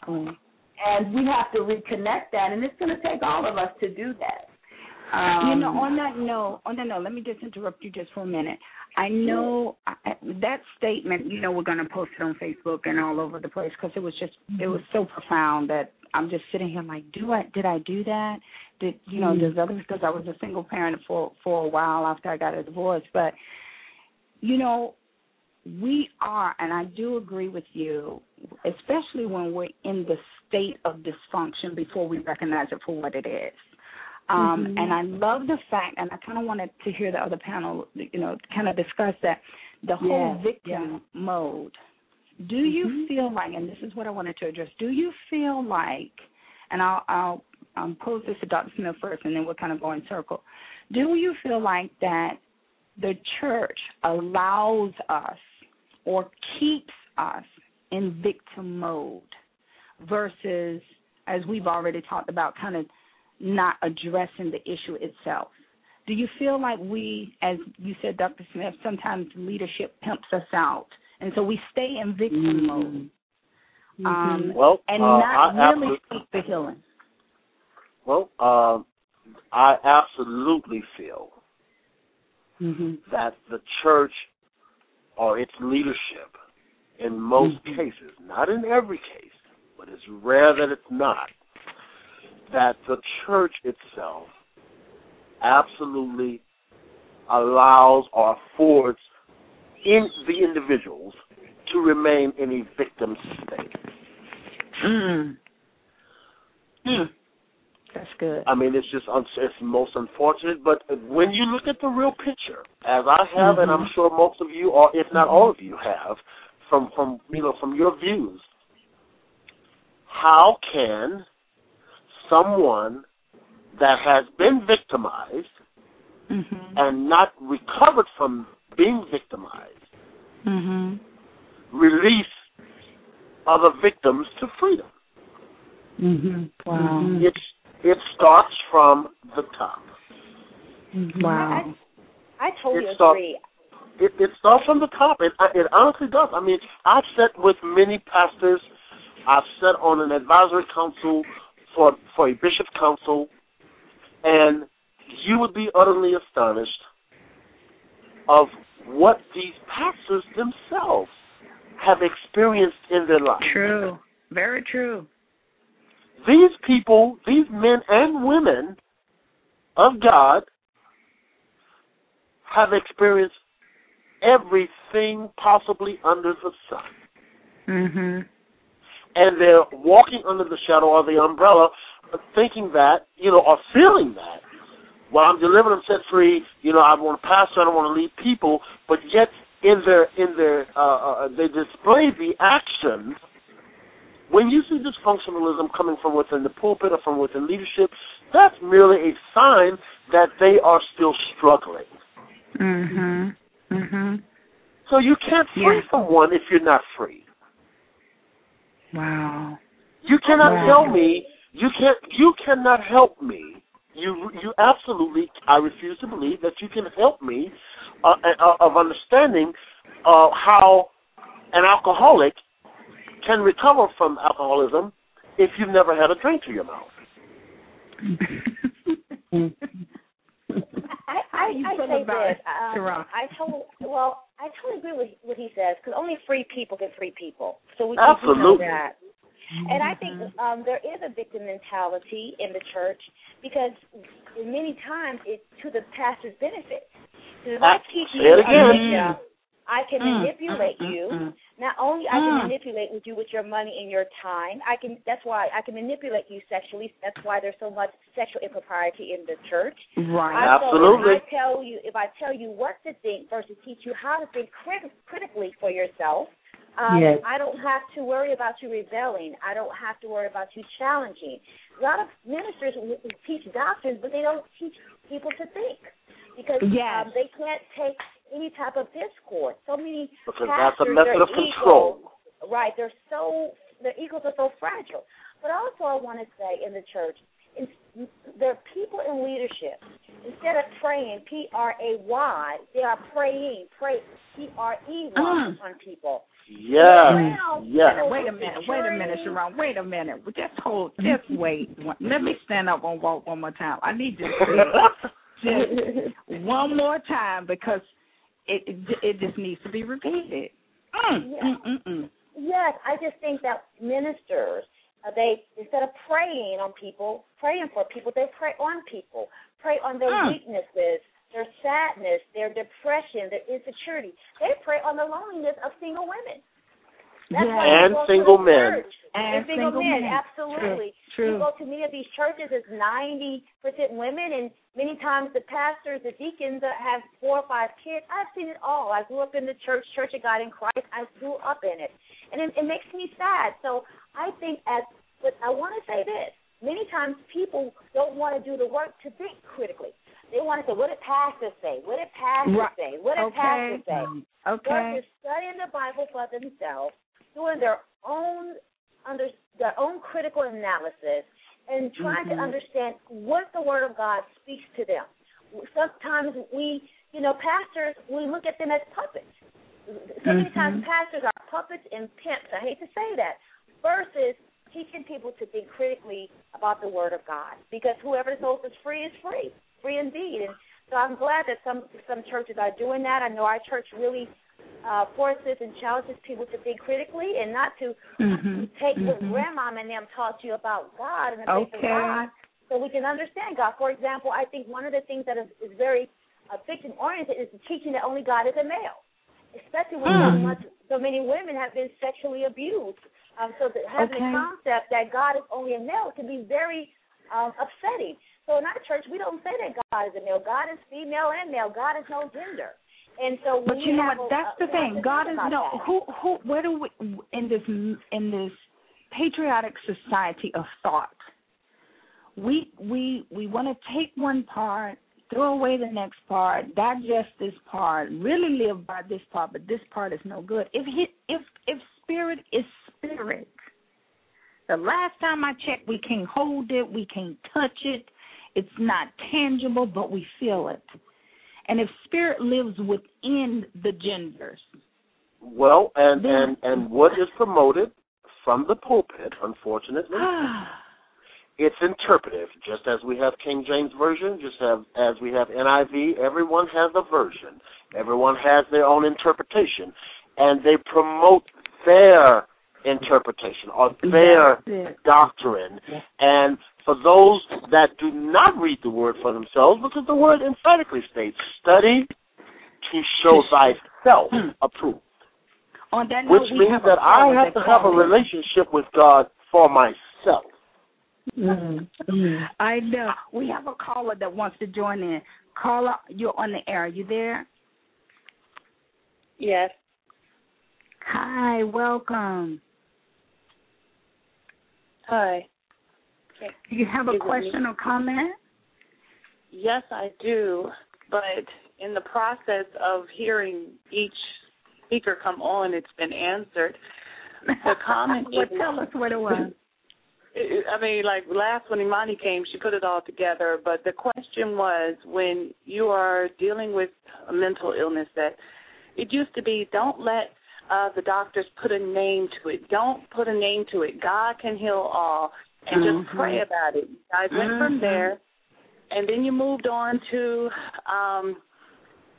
by the time Imani came, she brought it together saying that it's all the entities, no one can act, it's partnership. So when someone's sitting in the midst of mental illness and they're having life and death situations, and and all they can say is, I'm going to pray about it, I'm going to pray about it, I'm going to read my Bible.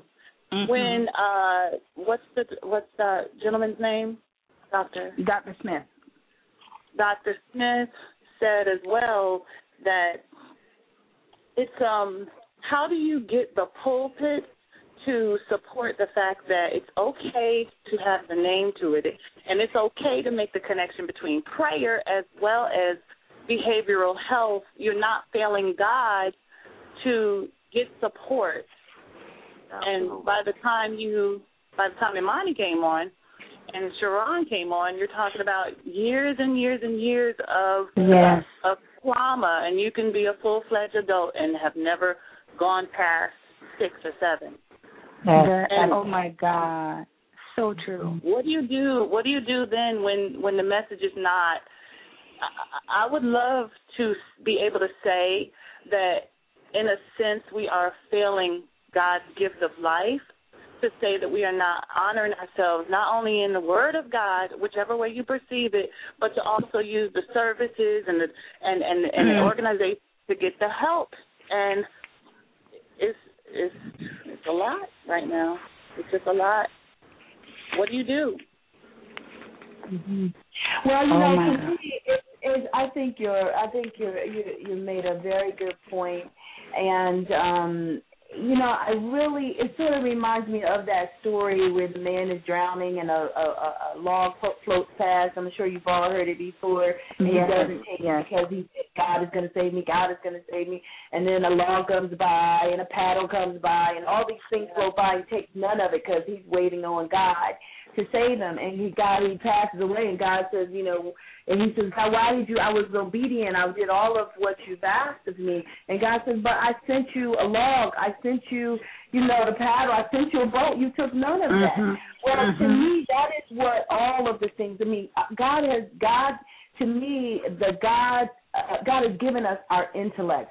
He has given us resourcefulness. God has given us all of the things that we come to manifest in this plane. And it is a disservice to the gift of humanity to decide to only use a piece of it because of some erroneous attachment we have to what that help is supposed to look like.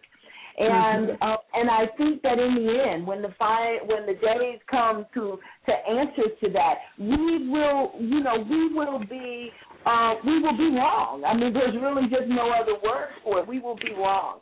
Absolutely correct.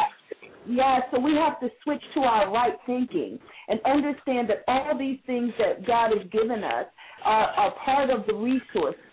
We understand that God is source and the people and things are resources, and so we have to utilize it in that way.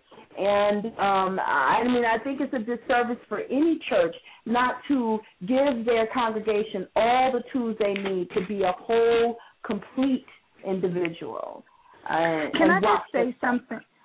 Can I also just say something? For one, I want to thank our listeners. I always have to kind of break in and thank our listeners for tuning in. Caller, don't go anywhere because I want to say something to you. But I hope so much that everybody is enjoying this show as much as I am. I am so full. I'm full.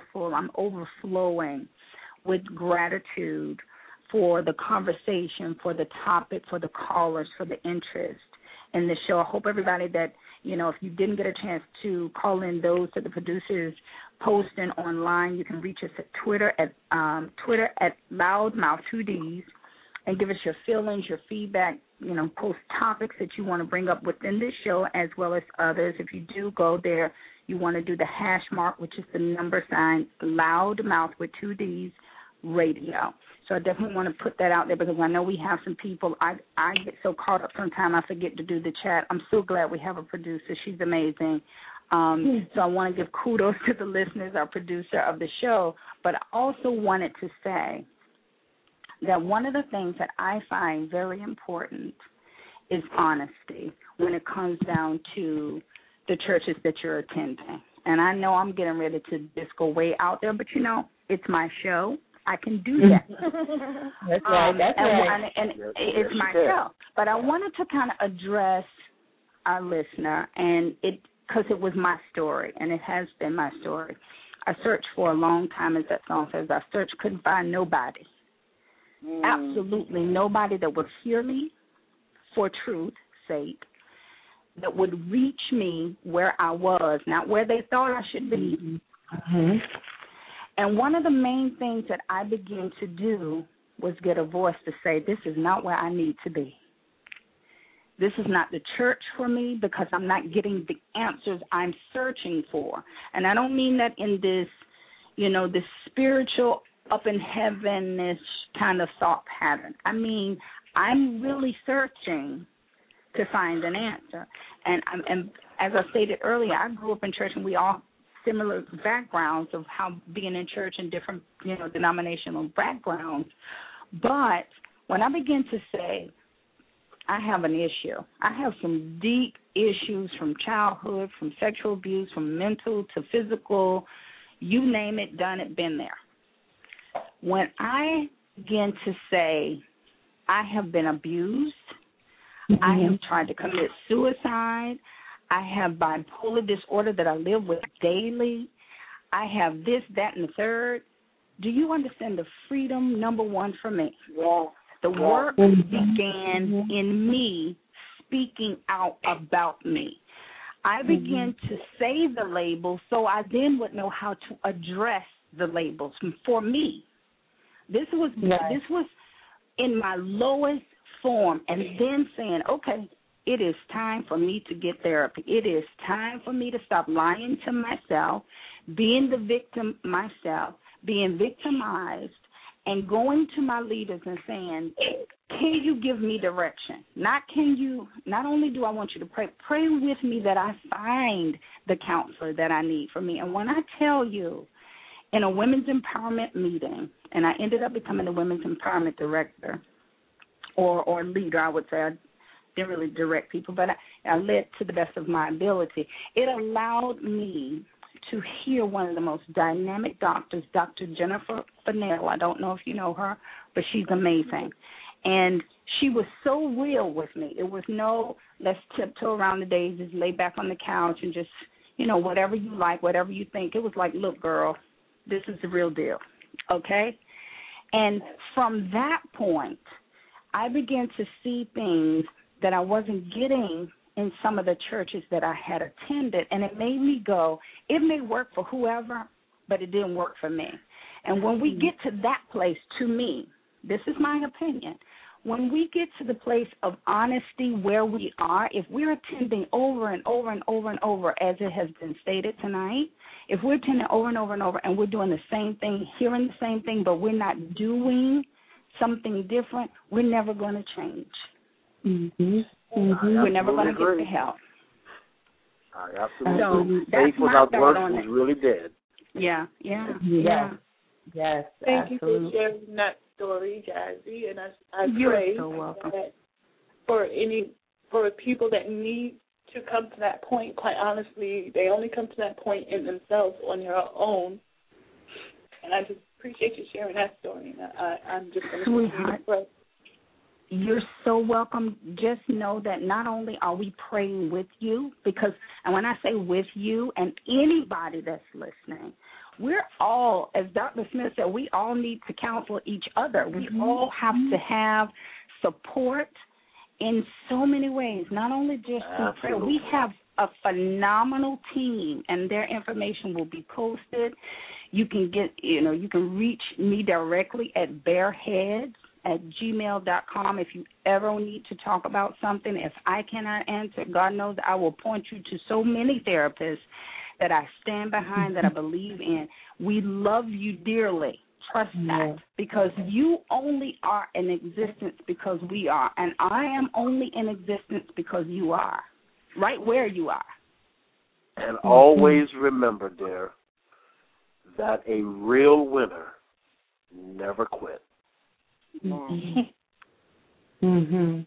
A real winner never quits. And you have it within you. You have it within you to overcome any and every obstacle, because God created you uniquely. It's not for me, but I'm going to pray for someone else. Okay. I'm looking at other ways, but it's the exact story, and I just can, from the outside, only pray hard for someone that I love, and even if I love them from a distance and never instantly again, my prayers, I hope, make a difference. Perfect. Well, it's also very important, sister, that you understand that if it's someone close to you, and I can tell from your energy that it is, that, you also can experience what we call secondary or vicarious trauma. So it's very important for you to recognize that, we're all connected. So if it's for someone you love, it is also for you. And so you have to really take in that information and make sure you practice good self-care for yourself as well, in even being the loved one of someone going through any of the things that we've talked about. Thank you. You're so welcome. Oh, my God, guys, this is amazing. I asked somebody to send me some word other than wow. Nobody on this panel has given me a word. I'm going to keep saying wow, because I honestly have no other word at all, period. I'm so excited, and I knew, Dr. Smith, as we talked about, that this would not just be a one segment show. By no means. By no means. It's so many areas that we can touch on. It's so many topics that we can bring into play that people are really dealing with on a daily basis. And I remember when I was going through, and I know some of you can attest to this, that for me, I didn't do the whole, day by day. Was ever, just take a day by day. I didn't have that accessibility. I had second by second. Yeah. When I was in the middle of the floor and couldn't get up because I had been beat so badly, knowing, okay, it's Saturday night, I got a real good beating, I can barely move, my children are in the room, in the other room, and I got to pretend like it's okay, and then getting up the next morning and going to church, and, hey, Sister Jazzie, how are you? And that hug almost broke me into pieces. And, not being able to share it with anyone. Knowing how, had been raped very early, and it's my fault. Of course it's my fault, because I was in the wrong place, wrong time. I really wasn't, but that was my thought process. And knowing I got to go to church, and knowing that I just had second by second to get through the day. I mean, literally. And every positive, every good scripture, everything that had ever shined any light for me was all I had to get through it. It took me going through all of those horrific things very early, because I got married very early, had my children early. But it took me going through all those horrific things very early in my life to finally address them after I finally spiraled all the way down. I never did drugs. I never, drank. I never did any of those things. I just danced my way through life. I sexed my way through life. And then I finally hit rock bottom. And that was just a few years ago when I finally addressed all of that and was able to come full circle with my own thought process and my own thought processes through therapy. So to be in this state where I'm having these fantastic panelists talk about the things that people really, these are real things. And as you said, Sharon, this is the new face of depression. I did a campaign a few years back, and it's called the new face of homelessness, which we don't even, we just think it's the vagabond on the street. But no. If you lost your job and you had all your money wrapped up into a business or whatever the case, and you became homeless, you still have all of those clothes. You might even still have a car you're hanging on by the hair, your chin because it's about to be repossessed. all of these things that you're coming to church with, and nobody's addressing it. It's not opportunity for us to cover all of that in one night. Oh, no, absolutely not. Something that you just said, Jazzie, was so important about church. I think many times people have pain, but they can't name it. So since they can't name it, and because they don't think it's something, even though they feel bad. And so many times if we can't put a label on it, we won't get treatment. But many times I can look at a person's life and see the symptoms, because we'll find something to anesthetize the pain. You find when people don't drink and eat, but what do they have an eating disorder, they're violent, they're very bad interpersonal skills, they're cantankerous, they're not sleeping, they have GI disturbances, they have bladder disturbances, they have migraines. So many times people sometimes would treat the physical part of those things but not understand that those things are symptomatic of the emotional, mental turmoil that's inside. And one of the people who have been really helpful for me to understand that is my working with Imani Evans, and that's why I think it's so important for therapists. I think Dr. Smith said it, to have somebody, an accountability partner.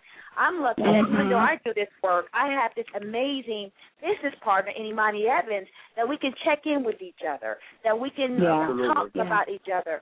So I'm grateful that I have, and I look at her as a gift of God, because she's there, I can do my work, and I'm making sure that I can stay objective and don't allow my issues to project on someone else.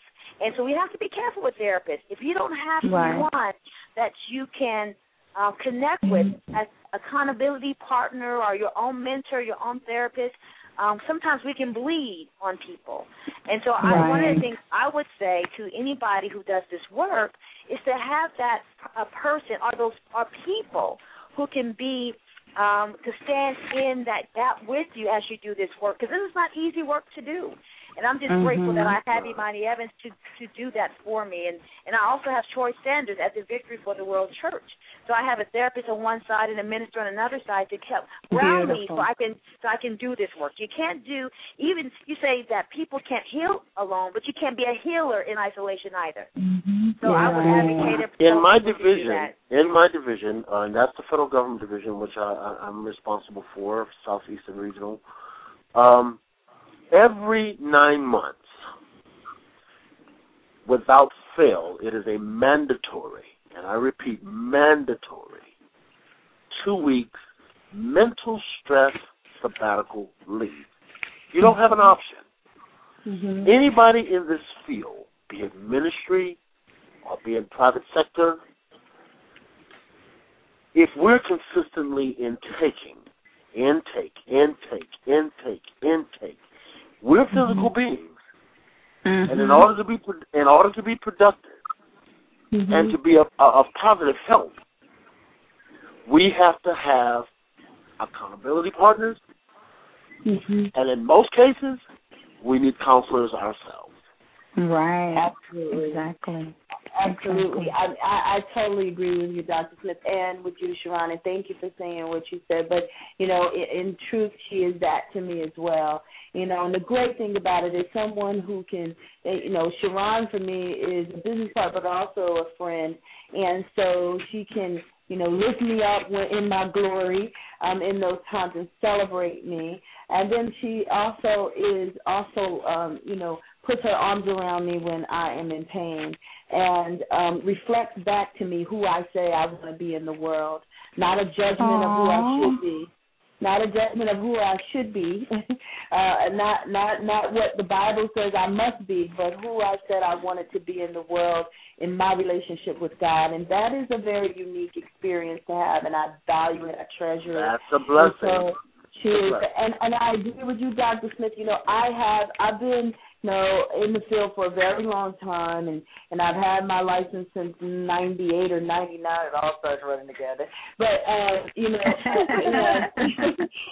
I have had, for me, I don't know about you, Dr. Smith, but in both my master's program and in my doc program, we were required to go to therapy.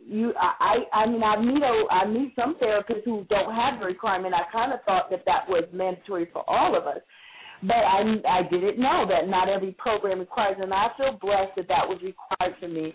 So, same here. Trust me, it was required, and I thank God every day that it was. Absolutely, and I still see a therapist, and then I'm lucky to have ministers and therapists all around me. So I feel blessed in that way, and we need to be, and we also need to be very mindful of how we manage our energy when we do this work. It's not, you're not doing anybody any favors by being a martyr, because if you're not around to do the work, then you can't save anyone. On the plane where they tell you put your mask on yourself first and then save other people. It's the same sort of thing. You have to be able to provide yourself with that self-care, replenish yourself, do life-affirming things so that we don't get stuck in a pattern and, you'll be drowning before you're saving someone. So that piece is very critical. Yes, it is. Guys, I wanted to... We hope that you've enjoyed this wonderful show, Denial in the Church on Bare Truth, Love, Life, Sex, and Flowers. And like we said earlier, this is a fantastic show. It was a great show to have as an archive show this evening. We want to make sure you stay connected with us. Listen out for us as we get prepared for our new season coming up in August. And definitely make your way out this weekend, if you can, to Tulupe's in Stockbridge, Georgia at 282 East Atlanta Road, Stockbridge, Georgia 30281.